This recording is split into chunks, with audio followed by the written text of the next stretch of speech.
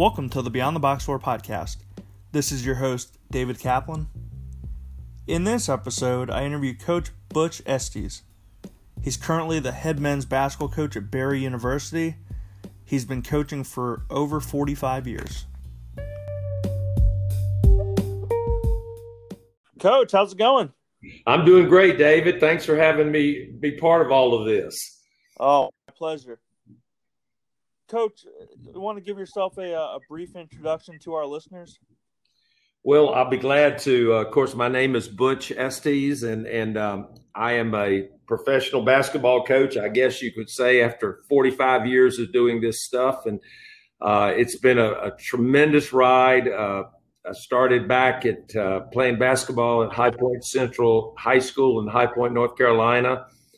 Then went on to the University of North Carolina and played on the freshman team there, and then had a cup of coffee on the varsity. But Coach Smith just knew I probably wasn't going to be good enough to play at that level, so he asked me if I would help Coach Guthridge, Bill Guthridge, with the freshman team, and I did, and that's sort of how my coaching career got started. Then I went to the Citadel for graduate school, and then I was an assistant coach for a number of years at started at East Carolina, then went to Rice University as an assistant, and then became a head coach in the 80s at Presbyterian College, and then went on to Furman.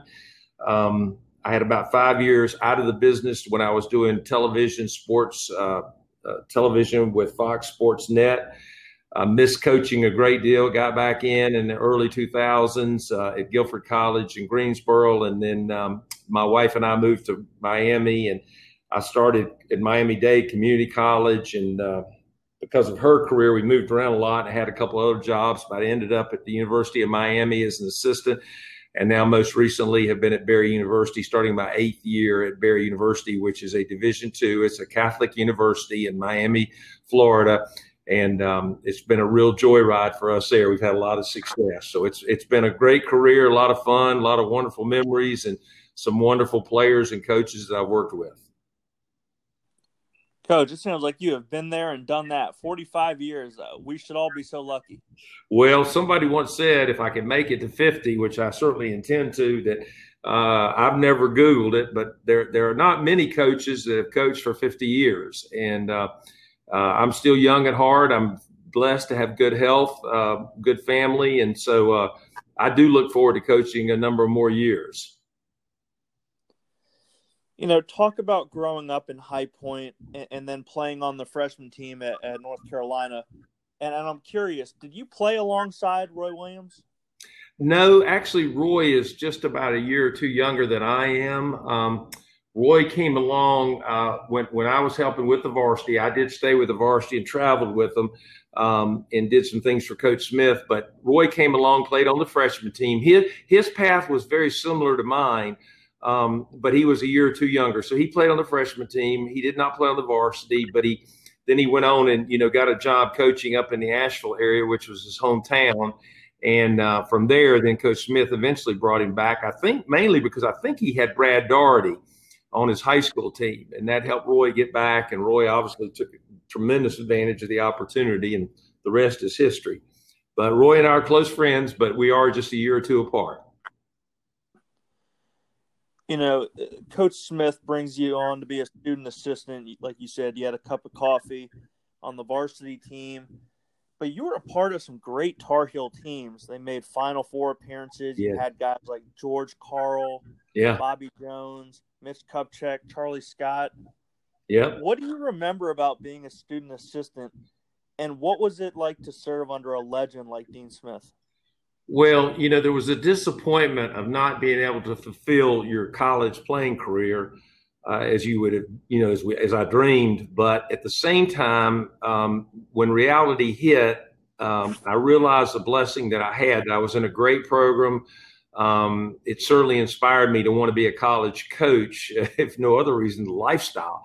Flying around on airplanes and eating nice restaurants and just having the thrill of competition. So, and I realized that, I don't think at the time that Coach Smith was quite the legend that I now know he is, but I did know he was a great coach. And so, as a player, you concentrate on what you need to do to get better. But once I quit playing and kind of moved over to the coaching side, then I was able to start learning about the systems, how you teach the systems, how do you prepare for games, and just all the things that really go into coaching. And I guess it was like an internship for me. And yes, and you're right. I mean, I think, in my opinion, I learned from the greatest coaches ever coached this game. And when I say that, I mean, he knew the game, but he was a very, very smart gentleman. He was a great teacher. And I'm just so, and to this day, 45 years later, we still do many, many, many things that we do in our system are what I brought with me from North Carolina. After you graduate with a degree in PE from North Carolina, you're hired as a graduate assistant at the Citadel. Talk about how you got on staff there and how many coaches did you write letters to trying to become a graduate assistant? Well, that's an interesting question. And I have a house in Charleston, South Carolina, and we maintain a residence there. And what happened was Coach Smith called me in. I was working camp, and he said, I got a call from the guys at the Citadel, and they want one of our guys to come down there and be a grad assistant. Are you interested? And honestly, at that moment, I didn't realize it was a military school. But anyway, I said, yes, I'm very interested. And I came down to visit, and I met with the head coach. At that time was George Hill, but more notably, the assistant was Les Robinson. And Les, as an assistant, sort of took the grad assistant under his wing and helped me through those 2 years. So I did my master's at the Citadel. I didn't have any military obligations. I went to school at night. But, at that time we had freshman teams, and I was able to coach the freshman team. So all the kids came in on scholarship, much like we did at North Carolina back in those days. No matter how good you were on the freshman team, even though you're on full scholarship. And then you went to the varsity as a sophomore. So anyway, came down and began a lifetime relationship with Les Robinson. In fact, my house in Charleston is only a couple blocks away from where Les is retired, and we see each other 3 or 4 times a week. So I've maintained that relationship, and it was just great. It was giving me hands-on coaching experience where I had my own team, and we pulled off a couple big upsets, and I just knew that I was, this was no question what I wanted to do the rest of my life. East Carolina hires you after you finish up your master's, and you served under 2 head coaches during your 4 years in Greenville. What were your responsibilities, and what was the SoCon like back then? Well, it was really good. I went there as a full-time assistant, but back in those days, you had to teach a little bit. So I actually taught some physical education courses as part of my responsibility. I did go to work for Tom Quinn, a very successful coach who actually has a High Point University background, later at Newberry College, but was the head coach at East Carolina. Actually, Coach Quinn had tried to recruit me in high school and tried to recruit me as a grad assistant. And then I told him no both times, but the third time he came back and offered me a full-time job, I couldn't resist. So it was wonderful. I loved East Carolina. I still to this day think that's one of the coolest places as far as a college town's concerned. And I was young and really involved in recruiting. And then Coach Quinn decided to hang it up, and our other assistant got the head job. And we did really well. We actually had the best record in the school's history under Dave Patton, who was there for 3 years and then walked in the office one day and said, Butch, I'm going to resign. I don't want to be a college coach anymore. So this was my 4th year at East Carolina. And obviously, as I mentioned, I'm young. And so I immediately went down to the AD's office and told him I was a candidate. I'd like to be considered for the head coaching job, not realizing that, I had no experience. I was way too young for that job. And long story short, it didn't happen. And then my next move was to Rice University, which Mike Schuler, who had been at the University of Virginia as an assistant under Terry Holland and at VMI as a head coach, had taken the Rice job. And he called me and said, would I consider coming to Rice, being his assistant? And again, a chance to work for Mike, who later went on and was head coach 3 NBA teams. I didn't even hesitate. I went straight to Rice, and that's when I really recruited. There I was pretty much in charge of it by myself, and we recruited nationally. I remember my first recruiting class, we signed 7 young men. I can't remember all the different places, but 2 from Maryland, 1 from Chicago, 1 from LA, 1 from Louisiana, and 2 from Texas. So you can see I was all over the country recruiting and flying and meeting people and building networks. And that was just a great experience, finishing up at Rice there. Coach, before you got to Rice, I'm curious. You were on staff during one of the appearances in the NCIT.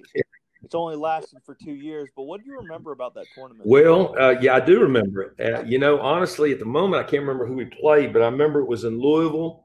That was capping the best season in East Carolina's basketball history at that time, and I still think that record of most wins might still hold. And we were invited to Louisville. It was kind of like an NIT situation. It was a new NIT, and for the life of me, I can't remember who we played. But it was to get to postseason back in those days, especially coming out of the Southern Conference. Was a big accomplishment, and that's when Dave Patton was there. We had an awfully good team when Dave was there, and again, the Southern Conference. You asked me who was good in the Southern Conference back in those days. Furman was really good. That's when Joe Williams was there and had just tremendous teams, nationally ranked teams that beat Indiana, went to the NCAA tournament. They had 2 or 3 pros, and they sort of dominated the league back in that time I was at East Carolina. Okay. You talk about landing at Rice. What was it like working under Mike Schuler, and how did that come about?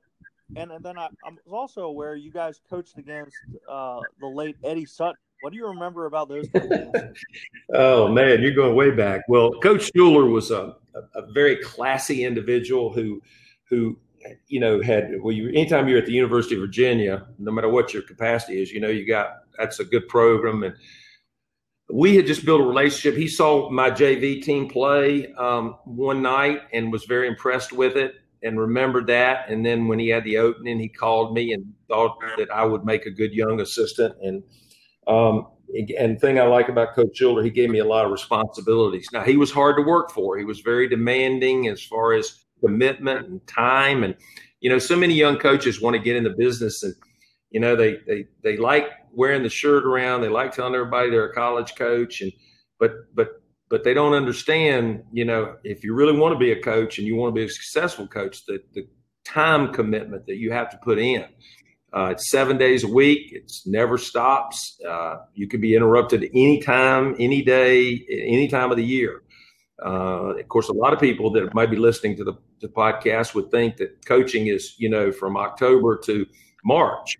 And my goodness, we do so much scheduling and recruiting and camps and public relations and academics and summer school and all the things that go on year round. So it's a real commitment. And I think when I was at Rice under Coach Schuler, that's where I learned, okay, now you really have to be focused and you really have to put a lot of time into this thing. And that's always served me well, because I've always, I love what I do. So therefore I don't mind going to work and I don't mind putting in a lot of hours. So it's been a joyride for me. I read that you recruited Ricky Pierce. Obviously, he ends up playing at Rice.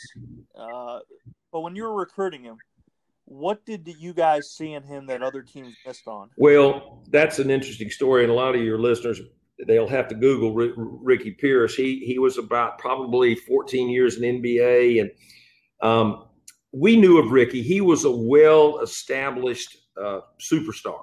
And the long story short, he came out of the Dallas area, and of course we were in Houston.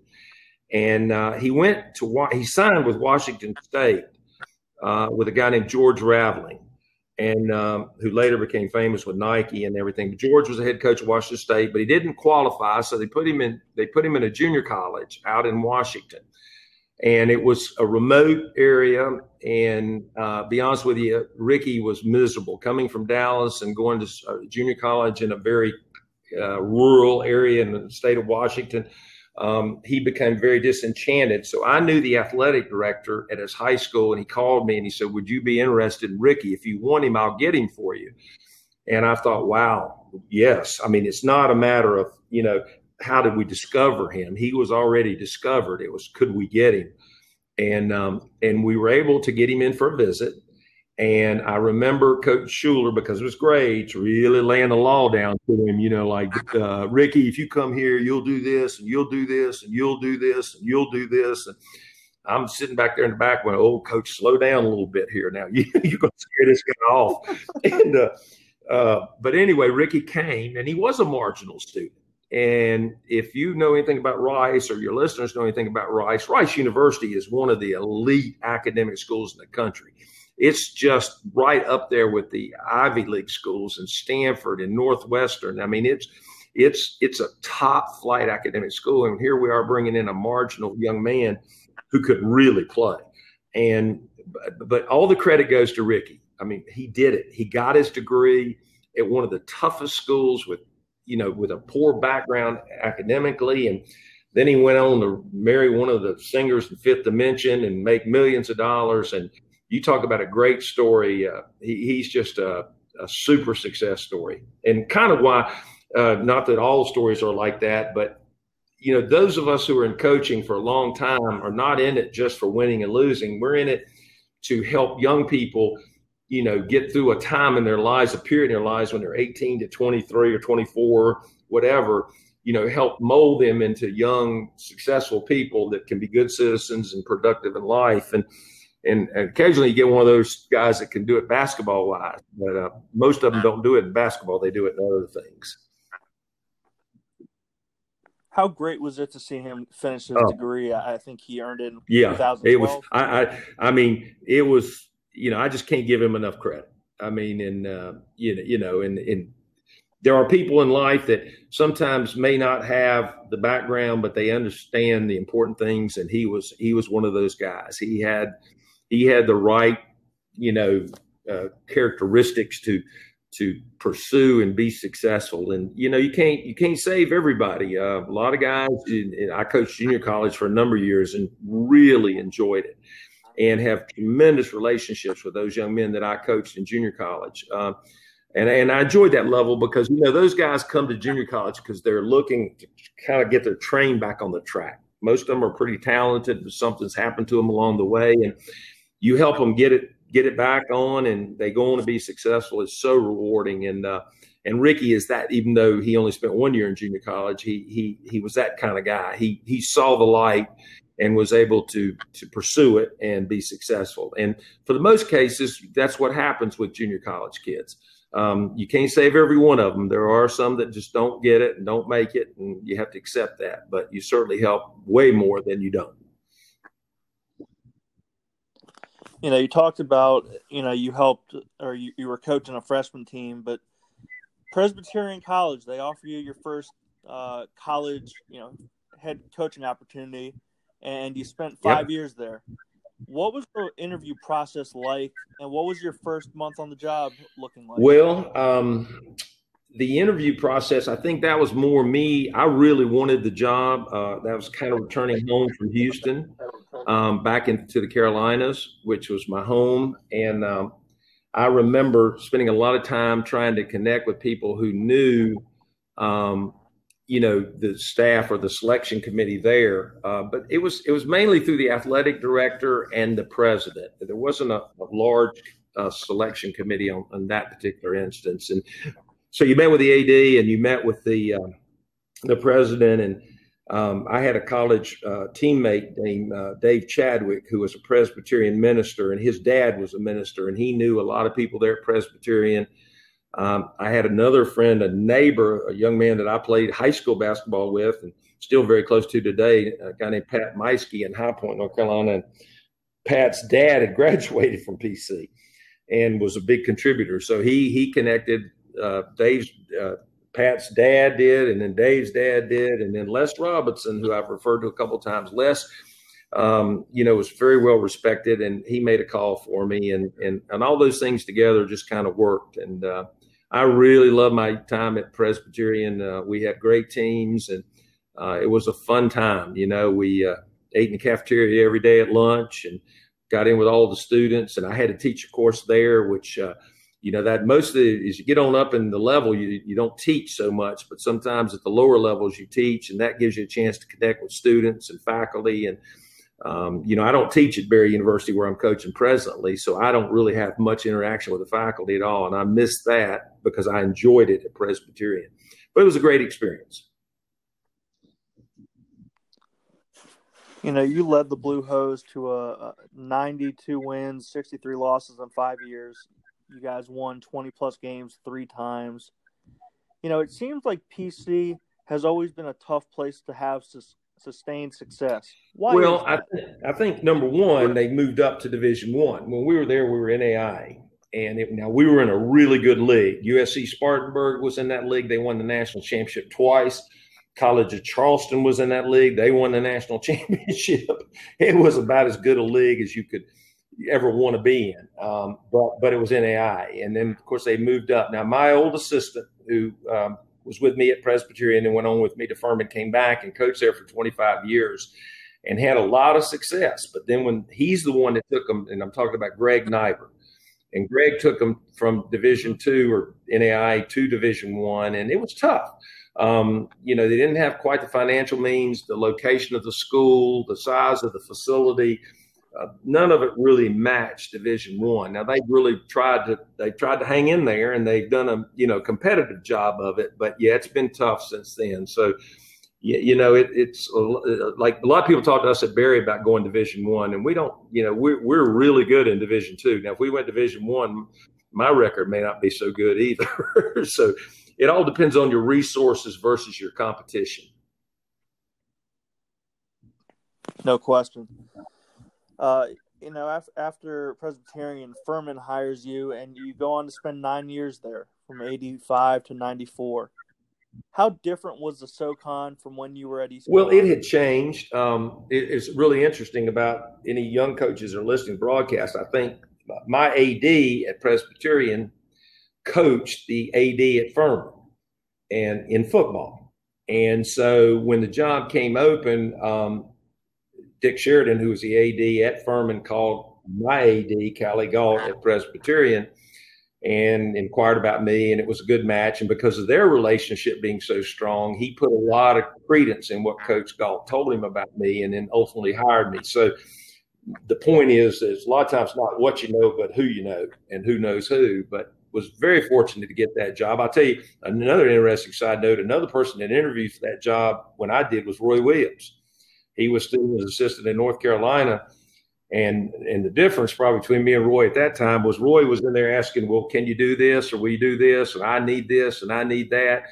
And when I interviewed, I just went in there and I said, I would be glad to take the job. No matter what they gave me, I'll take the job. So they liked that more than they did all these demands that Roy had at that time. And so anyway, got the job. And the Southern Conference had changed from Furman, who'd had all that success. They had really geared back and put more emphasis on making sure their student athletes would, academically fit the mold of the Furman student. And the conference had kind of switched to two powerful teams at that time were Marshall and then Chattanooga, UT Chattanooga. And Davidson and I were, we were coming in, and Davidson had been in, but we came in and we had some success, won the conference. But Davidson was really beginning to make a move. They built a new arena. They put a total commitment into men's basketball, and we weren't moving quite as quick at Furman as they were. And they were considered our big rival. And they brought Bob McKillop in, and Bob was learning, and boy, has he learned. I mean, he's done an unbelievable job at Davidson and still coaching there. But I got concerned about the commitment that we and the amount of resources that I mentioned earlier we were putting in at Furman as compared to some other people in the league, and particularly Davidson, who was considered our big rival. And so along the line, I had a TV show, and it was pretty successful. And then they called me one day from down in Atlanta and said, if you ever want to do television, we'd be very interested in talking to you. And so I said, well, that's interesting. Let's talk. And we did, and they made me an offer, and then I ended up parting ways with Furman. and going into TV for 5 years. But I love my time at Furman, and boy, we were it was a lot of fun. We had a lot of great players and still stay very close. I've got 2 from that team. They're in the Furman Hall of Fame. And so really proud of all those guys that played for us and participated in our success at Furman. You're a first-time Division I head coach. Who do you hire on your staff, and how many teams were trying to schedule you during those first couple of years? Well, yeah, that's well, first of all, to answer the first question, who do you hire? I think, you try to hire people that fit. Loyalty, which is a thing that I learned at North Carolina, is paramount. You need to associate yourself with qualified people who understand the value of loyalty. And so, I was looking for a combination. I've always felt like when you go into a situation, if you can hire someone who's been there, that would be able to help you get acclimated to the new school that you're coming into. They know the professors, they know where the bathrooms are, they know where the water fountains are. So I like hiring a guy that's been there if that's possible. I also certainly want to reward the guys that had been with me who had helped us have our success, because they know me and they know our system, and that brings that portion of it. And then, you want to balance. Diversity is so important. And we talk about it now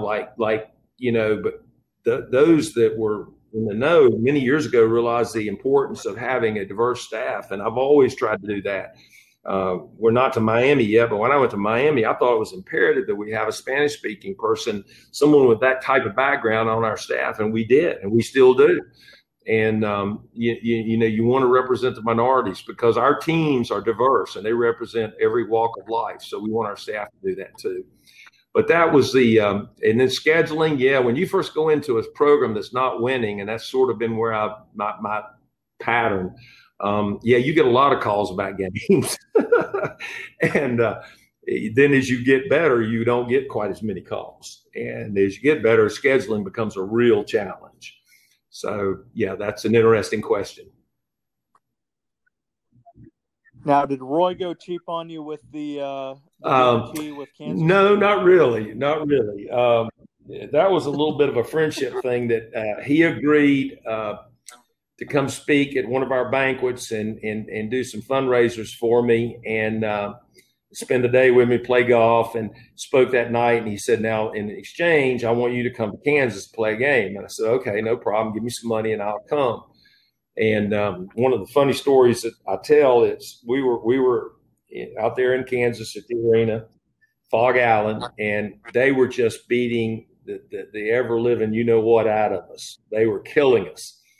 And we're probably about 4 or 5 minutes left in the game. Somebody taps me on the shoulder. I'm sitting on the bench, and I get a tap on the shoulder, and I turn around like, how did somebody what's this? And it's one of Roy's managers. And Roy had sent him down to me to say, Coach Williams sent me down here and wants to know if there's any particular defense you want him to play. And I said, yeah, how about telling him to run a three-man defense? I said, don't put 3 guys out there. So maybe with 5 against 3, we'd have a chance to score. And so we had a good laugh about that. But, it was a great trip for our guys to go to Fog Island and play, even though we didn't fare too well as far as the score was concerned. You did have wins over, Wake Forest and Winston-Salem. Then you beat Villanova in overtime at home. What do you remember about those? Well, they were great. I'll add East Tennessee State, which was a conference win back when they were in the top 10 of the country. We beat them at home in a head-to-head competition in conference. But the Wake Forest, they're both just very special. Coach Massimino had come from down to speak at another one of those fundraisers. I had invited him down, and we were playing golf, and he was smoking a cigar and having a drink. And I said, Coach, you got a player on your team from South Carolina. Have you thought about ever coming back down here and playing and bringing him home? And he said, well, that's a good idea. He said, call my assistant and schedule us a game. So knowing me, that was Friday. On Monday morning, I called, and we scheduled a game, and it was at our place, and we beat them. And then after the game, Coach Massimino came up to me and said, "Butch, when are you coming back to our place?" And I said, "Coach, we're not." He said, "What do you mean you're not? How could that possibly be? What do we don't come down here and play one game." But I said, "Coach, you did, and that's what you scheduled." So he was very upset about that. But we went on to have a great relationship for a number of years, and obviously that was a tremendous win, as they were just coming off the national championship, in the 80s, 85, 86, and three of the kids on his team were still starters from that national championship team. So that was a great win. But the one at Wake Forest, only because I'm from High Point, a lot of my old high school teammates were back. They had gotten together for a big party after the game. And, of course, I thought this is going to be miserable because we got no chance to win.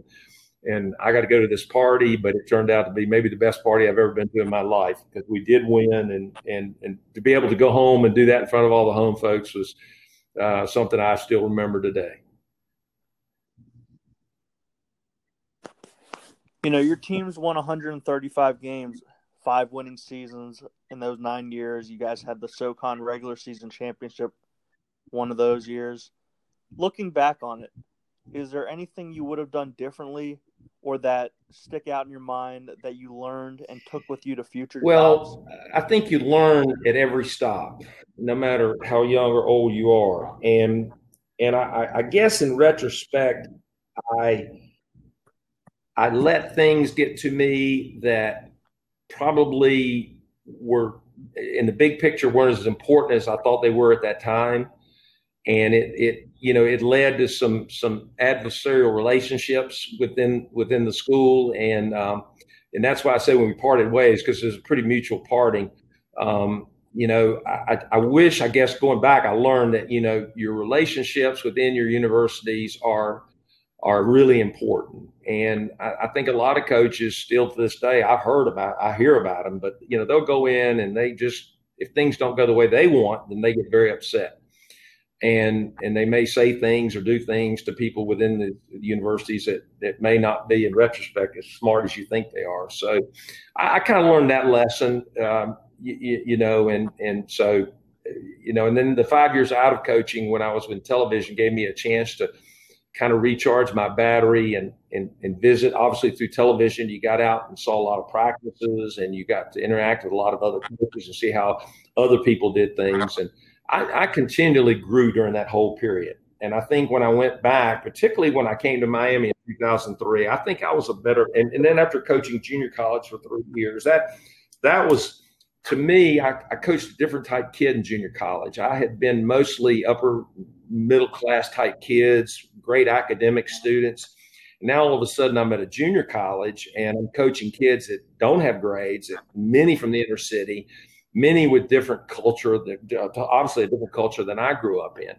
And boy, did I grow as a coach. I wasn't sure I could coach those kids. And then when it was all said and done, I was able to do it. And it meant more to me than probably any other level I've ever coached at. Mainly because, as I mentioned earlier, the opportunity to help young people that need help. They're at a point in their lives where they really need help, and you're there to help them. And I think I really grew as a coach from all my experiences, both at Presbyterian Furman and even, going back to when I was an assistant, things that I saw coaches do that were good and things that I saw coaches do that weren't good. And you try to learn from all of it. Wow. I love that, Coach. That's great stuff. You touched on doing the TV analyst work. How much prep work did you do? Yeah. You said, you Yes. went to practices and obviously, you had a good beat on the, on the street, as they say, but, talk about how you were able to reconnect with coaches and well, really it was a new time, a new profession, and boy, did I have a lot to learn. Preparation. It's funny when I started out with, at that time it was Sports South in Atlanta, and it was owned by Ted Turner. But very shortly after I took the job, Rupert Murdoch, the Fox Sports Network people, came in and bought out Sports South and bought all these regional sports channels. And now you have, as you well know, you have Fox Sports South, you have Fox Sports Florida, you have Fox Sports Northwest. He went around and bought all the regional TV stations, and we became a national product. But it was so many different stories there. Because I was at a low level, I had to do my own preparation. Now the guys at ESPN and even the guys that do all the big national stuff, they have interns that when you do a game, they present you a book with both teams. And it's got every detail you could ever want about the individuals, about their statistics, about the team, the history of the coaches, the history of the kids. All that research is done for you. And they just send it to you. Like if you were going to do a game on Saturday, you'd probably get that book on Monday. And it would be sent to you in the mail. Because the nice thing about TV, you can live anywhere you want to live, as long as you're close to an airport. And I chose to live in Greenville for a while, and then obviously I saw the advantages of going to Atlanta, so I moved to Atlanta at the latter part of that 5 years. But anyway, but I had to do all that research on my own. I didn't have I wasn't the beneficiary of having interns and that could do all that research for me. So it was important. And then where I made my first mistake among many was I do all this research, and then I felt like I had to get it in the broadcast. And so I forced things into the broadcast, and I learned very quickly that was not appropriate. If you ever listen to an analyst, and he's a good one, when a play happens, whatever the analyst has to say, he needs to say it before the ball gets to half court coming the other way. And so less is more in television. And you do see some color analysts who will just talk. Dick Vitale being one, but he's a star, so he can do it. But generally, they teach you from the time the ball goes through the basket till it gets to half court going the other way. That's your time to say whatever comment you need to say. So less is definitely more. And it was fun. I enjoyed it. I stayed in the game. I met coaches. I got to travel. But here's what I missed. I missed the excitement and the competition. I missed the feeling of winning and even losing. And what I missed the most was the camaraderie of the coaches and the team. Because in television, if you have a game, and I did some with some pretty big play-by-play guys, but you fly in on your own. You usually meet your play-by-play guy the night before. You might have dinner. You talk about the game. You go to practices. You see the coaches. And when the game's over, you fly out. So you're by yourself most of the time. You have a wonderful relationship with your play-by-play guy, but it varies game to game. And you just, and there's no thrill of winning or losing. Now, there is a thrill of having a good broadcast, and then there's also the bad feeling of having a bad broadcast, which does happen. After things are over, you go back and look and listen, and you say, "Oh my goodness, did I mess that up?" And but it was fun, but I just missed coaching. And then my wife and my father-in-law really encouraged me to get back in, and my two sons, and so I decided to give it a shot. And Dave Odom came along and called me and said, "If you want to get back in coaching, I'm a graduate of Guilford College, and I can get you that job if you want it." And I said, "Yeah, I want it." So that's how I got back to Guilford. Okay. Yeah, you're hired at Guilford. Talk about your first experience of the non-scholarship. Toughest job I've ever had. First of all, back when I was growing up, Guilford was NAIA and a powerhouse. I mean, literally 3 guys went on to play in the NBA. I mean, they were unbelievable. But they had dropped down to Division III. But it was close to my hometown. It was a chance to get back in coaching. I embraced it, but boy, did I get educated. You're in a business without scholarships that is a scholarship business. And that's the hardest I believe I've ever had to work. And it wasn't instant success. There were so many good teams and so many good coaches in that league. Tony Shaver, who later went to William & Mary and had a lot of success, was at Hampton-Sydney. Mike Rhodes was at Randolph-Macon. He's now the head coach at VCU, and on and on and on. I mean, that whole league was full of high-level coaches, even at Division III level. So we finally broke through, and then my wife took a job in Miami, and we had to come to Florida. But the gentleman that followed me at Guilford, boy, has he done a great job. He's gone on in Division III and taken them all the way to the national championship game. So I think we built a foundation there, but we didn't stay long enough to really see it through. So it was hard. It was hard. I'm curious for back then, what was the budget for the coaching staff? I mean, was it part-time assistants, graduate Right. We assistants? had obviously I How was did full they time staff? with benefits and everything, and it was Division III in that conference is really strong. I mean, it's a really good basketball, and Guilford supported the program. So I had a full time assistant, and then I had to get 2 volunteer assistants. But we had an SID, we had trainers. We didn't have a strength and conditioning coach, but we had a budget for equipment and. It was a good for small college basketball. It was everything you could want. Really, I think. Now, the current Yeah, North Carolina Wesleyan AD, Aaron Denton, he was a student assistant and then correct. a player for you at Guilford.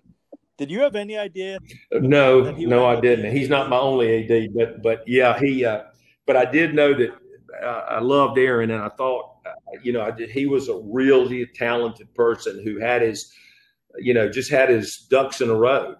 Very organized, very career oriented. Knew what he wanted to do. A man of strong faith. Just so whatever he did, he started out in coaching, had success, and then migrated into the administration part of it, and has continued. Built a program at the junior college in Pinehurst, won the national championship, and now he's at North Carolina Wesleyan, and that's a tremendous D3 program that's been successful for a number of years. So no, I'm not surprised at all.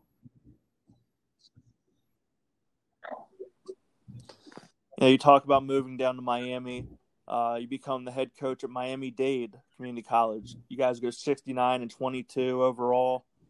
What was it like your first year in JUCO basketball? So much talent. And, could you my assistant and I just yesterday were talking about how, we had to do a lot of work off the court to make sure they were in class, to make sure they were doing what they were supposed to do. They were behaving themselves. They were, in the dorms and all that stuff. But the easy part was when you came to game time. They were so talented that they were going to win. You just had to get them to the court and make sure they were doing what they were supposed to do. So it was an adjustment, but Miami-Dade had a national name, beautiful facility, built us beautiful offices, built us a brand new locker room, and we had a national name. So recruiting was pretty easy. We would go after the top players in the country, and this is true at every junior college job I've had. We'd go after the top players in the country. I mean, literally the elite players that just didn't have grades. And so we enjoyed it. I mean, you'd walk in a gym, and for those who were looking for junior colleges, it was an easy sell, a chance to come to Miami, beautiful weather, the beaches. We were successful. We had nice facilities. We had a good reputation. It just all was really good, really good. But you had a turnover every 2 years, so you had to work at it constantly. Did you have mostly non-qualifiers or the 4-year, 4-2-4 kids, or were you able to? Well, we got a lot of high school players. We just didn't have the grades. Now it's a little bit murky and gray because of the prep schools. They weren't quite as. There were a few well-established prep schools, but not near as many as there are now, and they become a competitor of junior colleges. But I'm still a big believer because many of these prep schools are not accredited. They don't house the kids properly. And, we were fully, anytime I was in junior college, we were fully accredited, and took great care of the kids, had full scholarships. So we did take some transfers, absolutely. But we also did it with high school kids. We just targeted the top guys. And man, when I later went on to Palm Beach State, I remember that because it was later, but the starting center at Oregon played for us. The starting center at West Virginia played for us. The starting point guard at Arizona State played for us. These were all kids that we had that went on to high level and started and were on really good teams. And so it was a lot of fun. And you certainly kept great contacts with all the, 4-year colleges because they were recruiting your kids. And so that was a chance for me to reestablish a lot of relationships.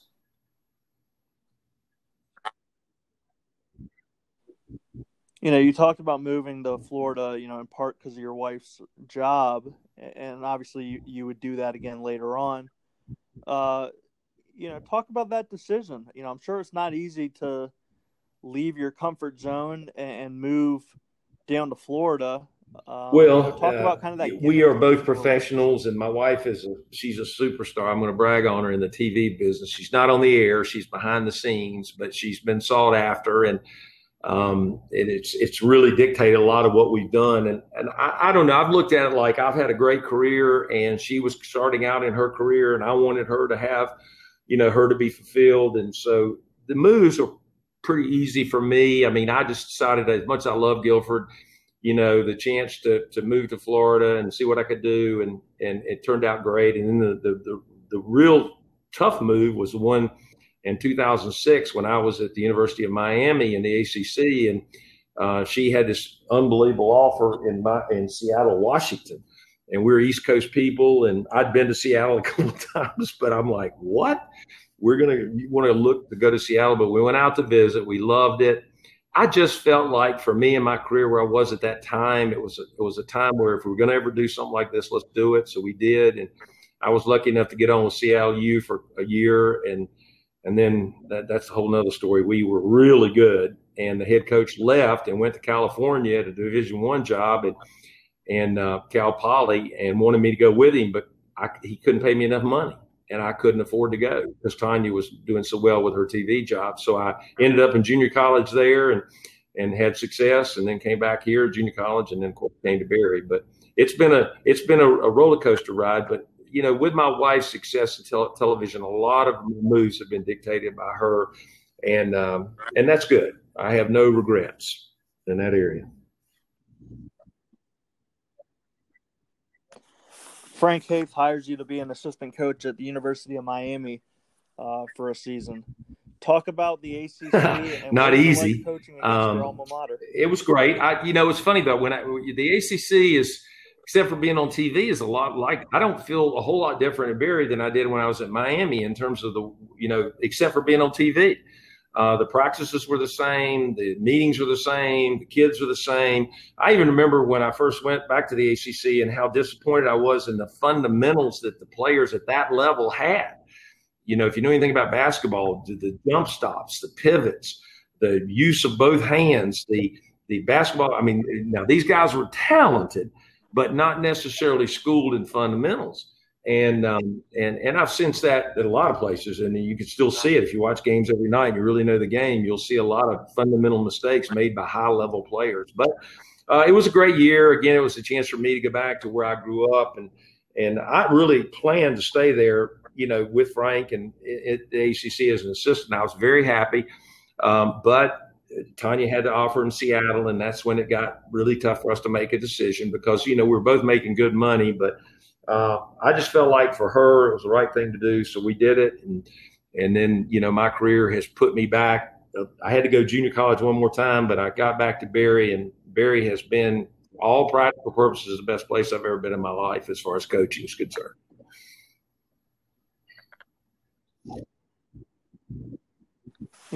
Al Hairston adds you to his coaching staff at Seattle University. Talk about it was good, but we got great. And I didn't have a lot to do with that. Coach really, really was responsible for that, and that's why he got the offer to go on to a higher level.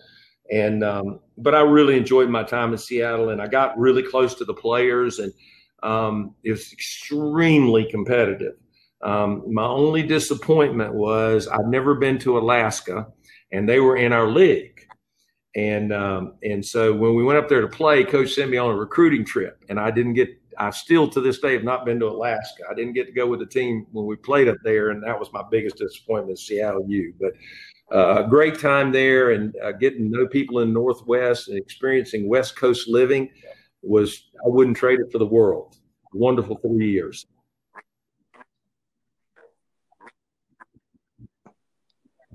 You had the itch to become a head coach again, and you accept the job at Shoreline College.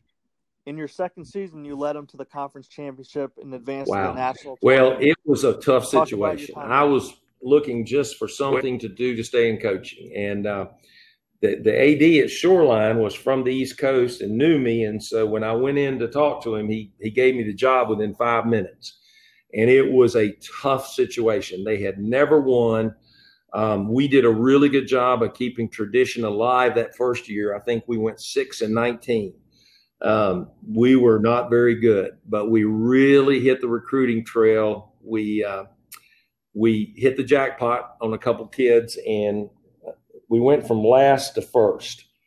And it was tremendous. And still, anytime you have these, especially these championship teams, your relationships seem to last longer.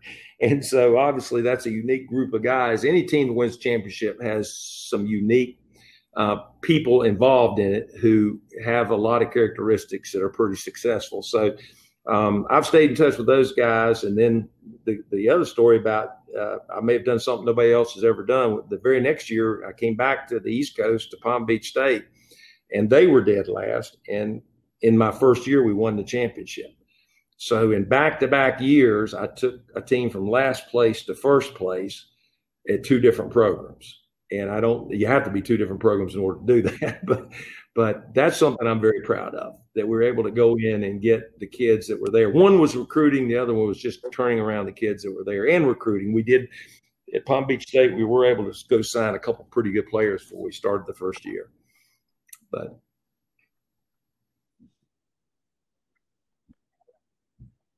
well, there's definitely a reason you've won so many Coach of the Year awards. Doing that twice is remarkable. And yeah, to do I hadn't it thought about that. Yes, that's true. The West Coast and then on the East Coast. Yeah, it's been fun, and I've always appreciative of the Coach of the Year awards. But as you well know, I mean, those are, one year I got it when I was at Guilford, and my father was sick, my mom was sick, and I had to go from Greensboro to High Point every single day to take care of them, either get them food or get them to the doctor. And then my father passed away. It was a horrible year personally, and it was all I could do to get to practice every day. And when I arrived, my whistle was there, my practice plan was there, the assistants had done the job. A guy named Brian Jutsky, who stands out, who lives in Greensboro now. I mean, they had me ready, and we ended up having a good year, and I get Coach of the Year, and I'm like, no, this goes 100% the assistant coaches. I didn't do anything except show up. And I mean that sincerely. So it's the players, it's the coaches, and it's putting yourself in the right place at the right time, I guess.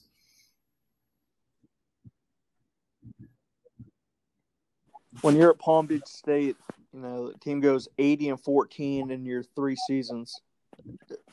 Talk about, and you've touched on the recruiting. How were you able to make recruiting? Just a great staff who had connections and my connections through the 30 years of coaching and this business is so much about not what you know, but who you know in terms of getting jobs, but it's also very important recruiting.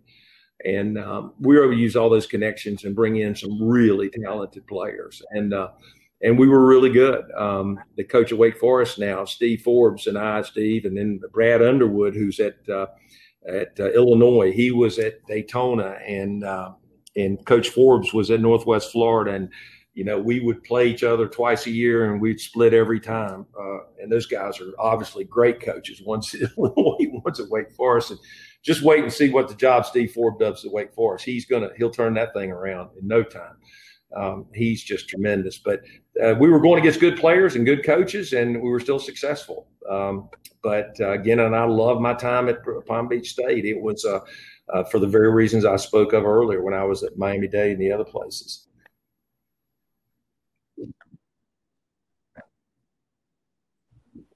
I'm curious, just being in the business and having all the relationships that you've had over the years, who are some of your close friends in the business, or guys that you talk to and vent? Well, I appreciate that. I mean, still stay very close to Larry Brown, Coach Brown. North Carolina, Kansas, NBA. I have a young man named Dante Calabria who played North Carolina on my staff now, and Coach Brown called me and recommended him, and that was pretty much the end of the interviews.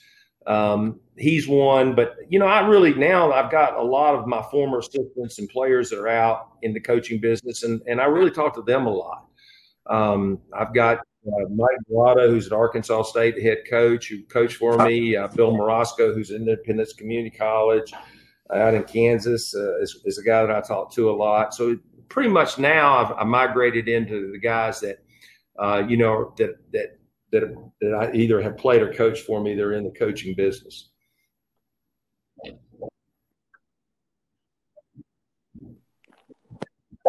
Barry hires you to be their head coach in April of 2013. Yeah, I'm not going to say to replace their all-time winning correct. coach, but to succeed him.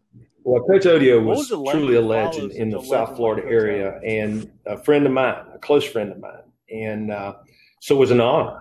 And he was able. The reason he stepped down, and certainly public knowledge, he had gotten cancer, and he'd beaten it once, and it came back. And the second time it came back, it took a little bit more toll on him, so he just couldn't continue coaching. That's when they made the change. But he stayed on as athletic director for the next 3 years and assistant athletic director, and was very helpful and we had a great relationship. We worked so closely together in the transition, and and then unfortunately he passed away after about my third year down there. But Coach had built a really solid competitive program. It wasn't a national program, and that's where we were able to come in. And I had an assistant, Justin Furr, who's now at Florida Gulf Coast, who did just one of the best recruiting jobs that I've ever had an assistant do. And the first year we went from last to fourth. The second year we were second. The third, fourth, and fifth year we won the league. And we went to Elite Eight twice. Every year we've been at Bear, we've been in the top 20 in Division II. And of course, one of our milestones was beating Auburn a couple of years ago at Auburn when they won the SEC championship. And so we were very talented, and it's been a great support. I go back to my days at Furman. I'm at a quote Division II job now, but I have as many resources here as I did when I was at Furman. And I've got a full-time strength conditioning guy. I've got all the sports information people. I've got a full-time trainer that's with us all the time. Got assistants. We got video people. We got our own network. I mean, we just got all the resources that you'd ever want. Good budget. We're able to travel and fly places and play good people, and it's just been a lot of fun. And we've done a lot with Division I transfers. That's been part of the success, but we've also had a lot of success with high school kids too. So we and a junior college occasionally. So it's been a lot of work, but a labor of love.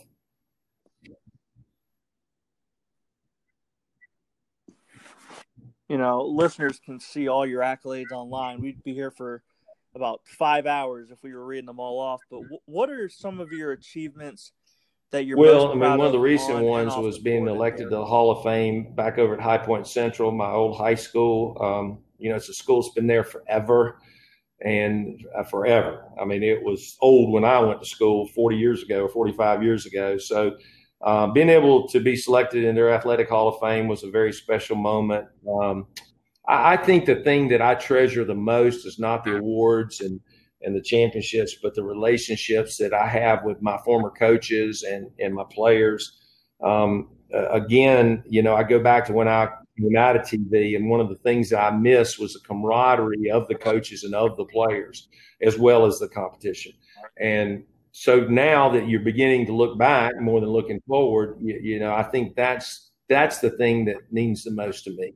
And to see so many of these guys go on and get married and have kids and be successful and do whatever they do, many in the coaching profession. I probably have 19 to 30 guys that either played or coached for me that are still actively coached or in athletic administration, and several of which we've mentioned here today. Those are the highlights.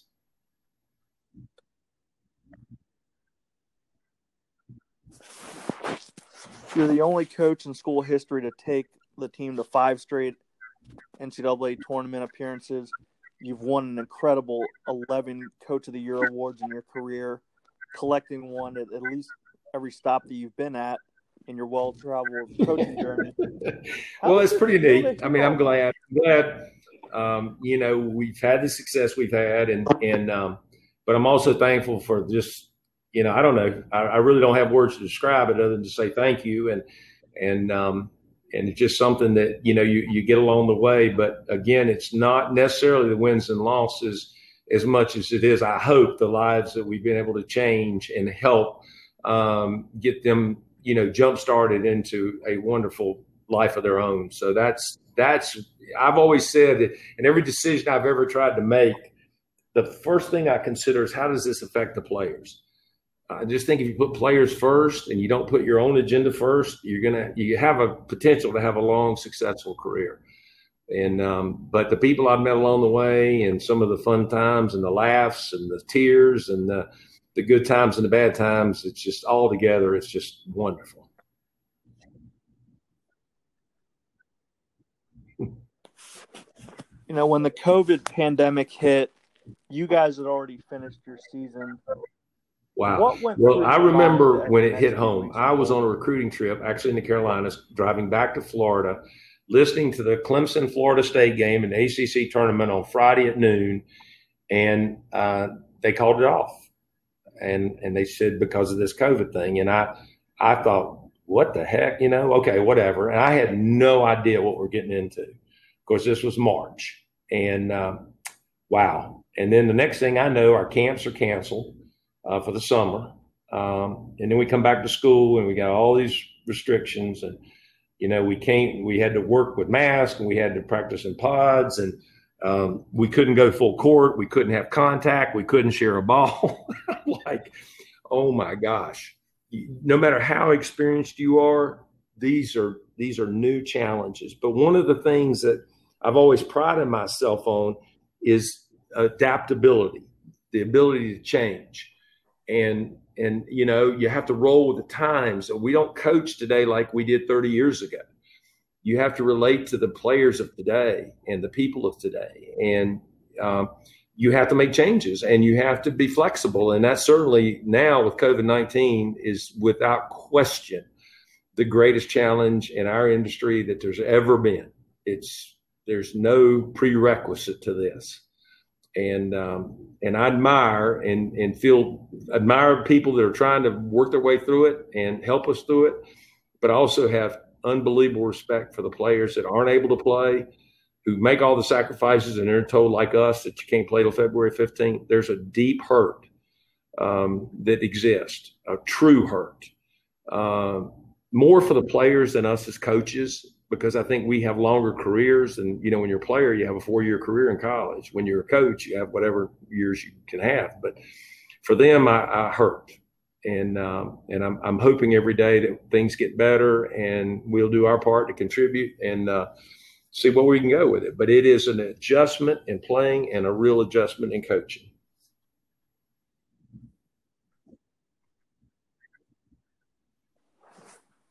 Coach, with you guys starting on the 15th, what's Valentine's Day? Listen, I'm on a vacation right now that I never thought I would have. I hope I'm coaching and not Valentining. It's funny. My wife's birthday is on December the 19th, and mine's on January 6th. We have been married 21 years, and we have never spent a birthday together, neither hers nor mine. Now, this will be the first year that we're in our house in Charleston right now, getting ready for Christmas, and we're going to be able to spend her birthday this weekend together and my birthday January 6th, because I'm not due back till January 11th because of the pandemic. So for that, I'm grateful, but I'd much rather be coaching. I love my wife dearly. We love Christmas. Now, we've always had Christmas together, but you know the life of a coach. It's usually up to about the 20th, 21st, 22nd, 23rd, 24th for some people. You get a day or 2 or 3 off for Christmas and you're back at it. And for the first time in 50 years, I have a month and I don't even know what to do. I'm glad I'm talking to you. I'm glad we're doing this because there's not much you can do right now.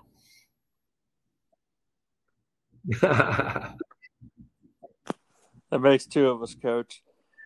You know, I asked this question, probably asked a couple coaches, but did you have any thoughts of stepping down prior to the season due to, you know, COVID, you know, being at an age that's considered No, I never had a risk, thought. or never did the fire inside you not? And actually contracted COVID early back in May. And just because it's funny, I felt like I was coming down with the flu. And I read an article about the commissioner of the Pac-12. And he had tested positive for COVID. And he said in the article, it said, well, I just felt like I was getting the flu. So I just went to get tested and he tested positive. Well, I thought, you know what? You know, I'm gonna do that. And that makes sense. So I did, and I tested positive. And so I went into quarantine and did all the things I was supposed to do. I was asymptomatic and was able to get over it. That also pushed me to speed up my annual physical, and I really wanted to get into the heart part of it because, COVID supposedly has potential to hurt the heart. So anyway, I'm glad to report I got through my complete physical, and now I'm totally immune. My doctor, my general doctor, she told me the other day, she said, if they give out vaccine, I want you to be the last person in line because your immune numbers are huge.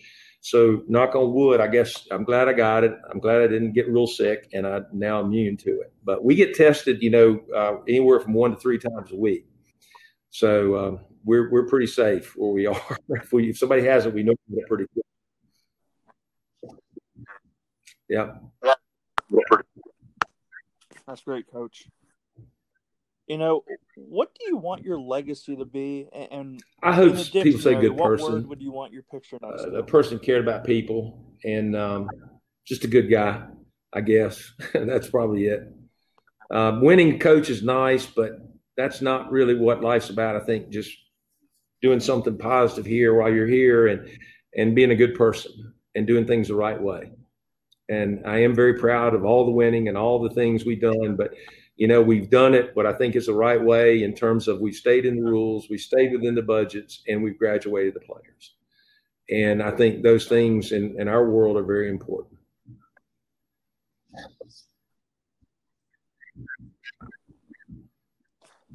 Coach, we've come to the segment I call Start, Bench, Cut. All right, start one, I bench one, and I cut one. All right, here we go. Cut one. This is good. Nike, so Adidas, I'll put all 3 of those into different categories. Okay, so give me Nike, Adidas. Yes. Ooh.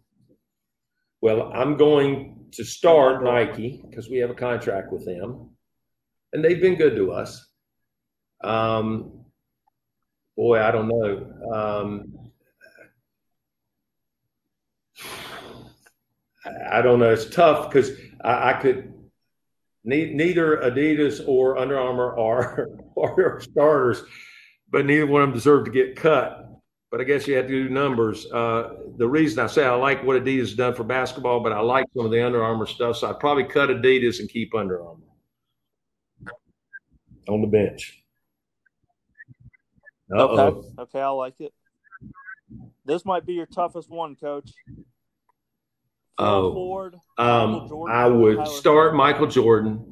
I would bench Phil Ford, but he'd be the first guy on the bench right beside me. And Tyler would have to go back down to the JV team. Okay.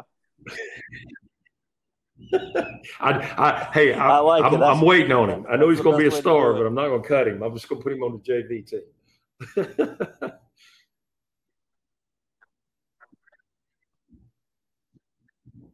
Hoosiers, Glory Road. I'd probably I was kind of involved in Glory Road and indirectly in the Miami scene because of Pat Riley and being involved in all that and having played and coached in Kentucky and know all that stuff. And a lot of people ex El Paso. But anyway, I'd probably for me personally, Glory Road would be the starter, but I understand Hoosiers would be, again, the first guy on the bench. That's probably more well known to more people.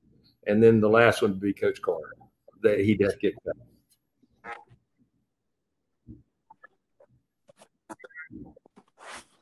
Okay. Chick-fil-A, Biscuit. For me, Chick-fil-A is a starter. Bojangles is bench, and Biscuitville would be cut. But if my mom were still alive, she would have my head because I had to go to Biscuitville every day and get her a biscuit. So she would not be happy with my decision, but I would put them third in my world.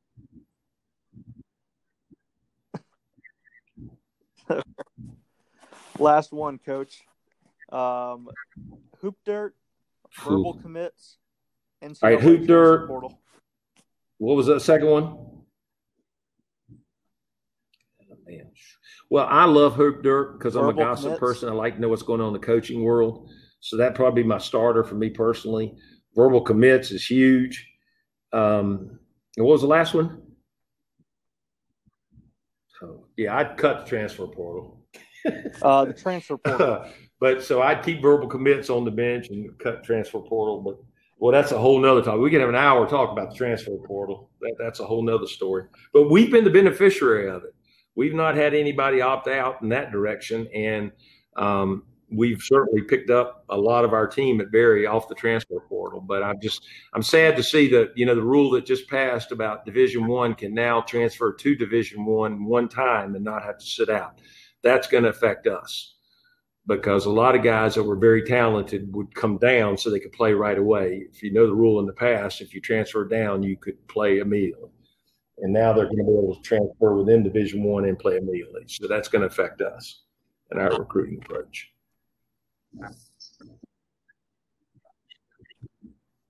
Oh, boy. Coach, who are 3 guests that you have? Probably have me back again. No, I'm just kidding. Wow, who would be great for you to have? Well, I'll tell you a guy who's one of my former assistants who was highly successful. He's at Florida Gulf Coast now, and I say this because he's been Division I assistant, Division II assistant, and back to Division I assistant. He's never been a head coach, but it'd be a very interesting conversation to talk to him about, the life of an assistant coach in college, married with children, and some of the sacrifices that the family has to make. Would be Justin Furr, who's the assistant at Florida Gulf Coast University. I think he would be really interesting. Wow, man. I'm trying to think who would be an interesting character. You think in Division I, Division II?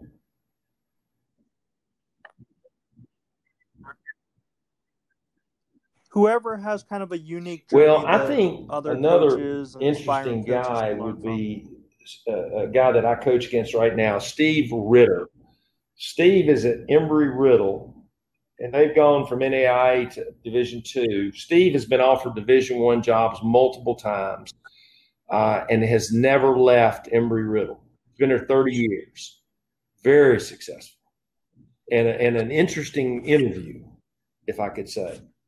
He would be a guy that associated with. Now I'm trying to think, going back, maybe another interesting one who had just an unbelievable career and fell victim to an administration change would be Tony Shaver,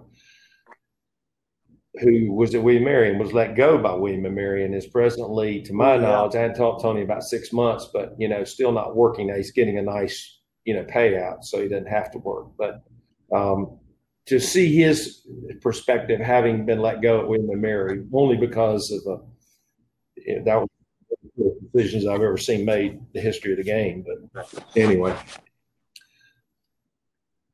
he is a high tech guy. We more or less grew up together. I'm just a year or 2 or 3 older than Tony, but we did. We went to the same church together. So yeah, we grew up high school. His dad was an administrator in the High Point school system, and Tony, his brother Brent, good people.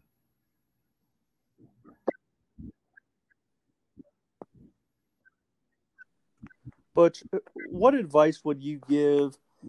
I usually say young coaches to break in, but coaches to stay in it as long as you've been fortunate to. I think number one, you can't get caught up in all the recruiting BS. Become a lifer. So many people think, well, and it's true. I mean, if you get good players, if you can produce good players, you can get a job. But can you keep a job? Are you hired just because you brought a kid to a program? Or you hired because you can bring good people to the program and you can coach. So I think you've got to be able to do a little bit of everything. You got to be good at it all. You got to be able to understand. You got to know the game. You got to be able to teach the game. You got to be able to recruit. You got to be able to communicate. And I do enjoy helping young people get into this business. And I have a couple of people on my staff right now. I have a student assistant who I'm so committed. But he's going to have to do some things. He may have to change his appearance in terms of his haircut. He may have to dress a little different. He may have to present himself a little different. But boy, is he dedicated. Is he on it? Is he organized? Yes, all those things. So it varies from individual to individual. But I just think a lot of times young people get caught up in the recruiting mess, and then they try to do whatever they can to get a player so they can go get a job. And working camps and being part of clinics and being around and getting involved. And then when you get that opportunity, you got to like my young student assistant right now. He's the hardest working guy on my staff. and he's got my attention because of his dedication. He comes in the office early, stays late. He's always there to help. And you just see the commitment. So you want to help that guy. I've had others that come in that want to leave as soon as I leave. They can't wait to get out and pick up the girl or go to South Beach, and that's all good. But I want people who are dedicated, who are going to put the time in. Like I said way back when we first started this conversation, I learned from Coach Schuler the amount of time you have to put in. And everybody wants to wear the shirt. Everybody wants to wear the title, but not everybody is willing or able to put in the time. I've had young assistants, honestly, and this is very transparent, that because of their wives, they can't survive. Their wives demand too much of them at home, and they can't do it. And I understand that. I respect that. I don't have a problem with it, but it can hold you back if your better half doesn't understand what you're involved in. Your ability. Yep. Yeah, They always say your availability is, one of your best abilities. Coach, if listeners want to any get or all the above, what's the best way? Email, I'd probably just give them my personal email. That's fine. I don't think the school email is the best place to do it. You got that, so you're certainly welcome. It's estesg45@gmail.com. It's like my last name, estesg45@gmail.com. And I'd be glad to, anybody ever wants to come to any of our practices, we welcome that. They have to wear a mask and stay socially distanced, but we welcome them to our practice. And, I do think we do run good practices. I think anybody, especially if you live in South Florida, we've had a lot of coaches come by, and we've had even coaches bring their teams, which I think is really good. To let these high school kids see what a college practice is like. Shirt tails are in. We're sprinting between drills. There's a lot of enthusiasm. There's no wasted time. There's no BS. Whistle blows, everything stops. Those types of practices that generally you don't see in high schools, and even in junior colleges for that matter. So, it just always welcome. Always welcome.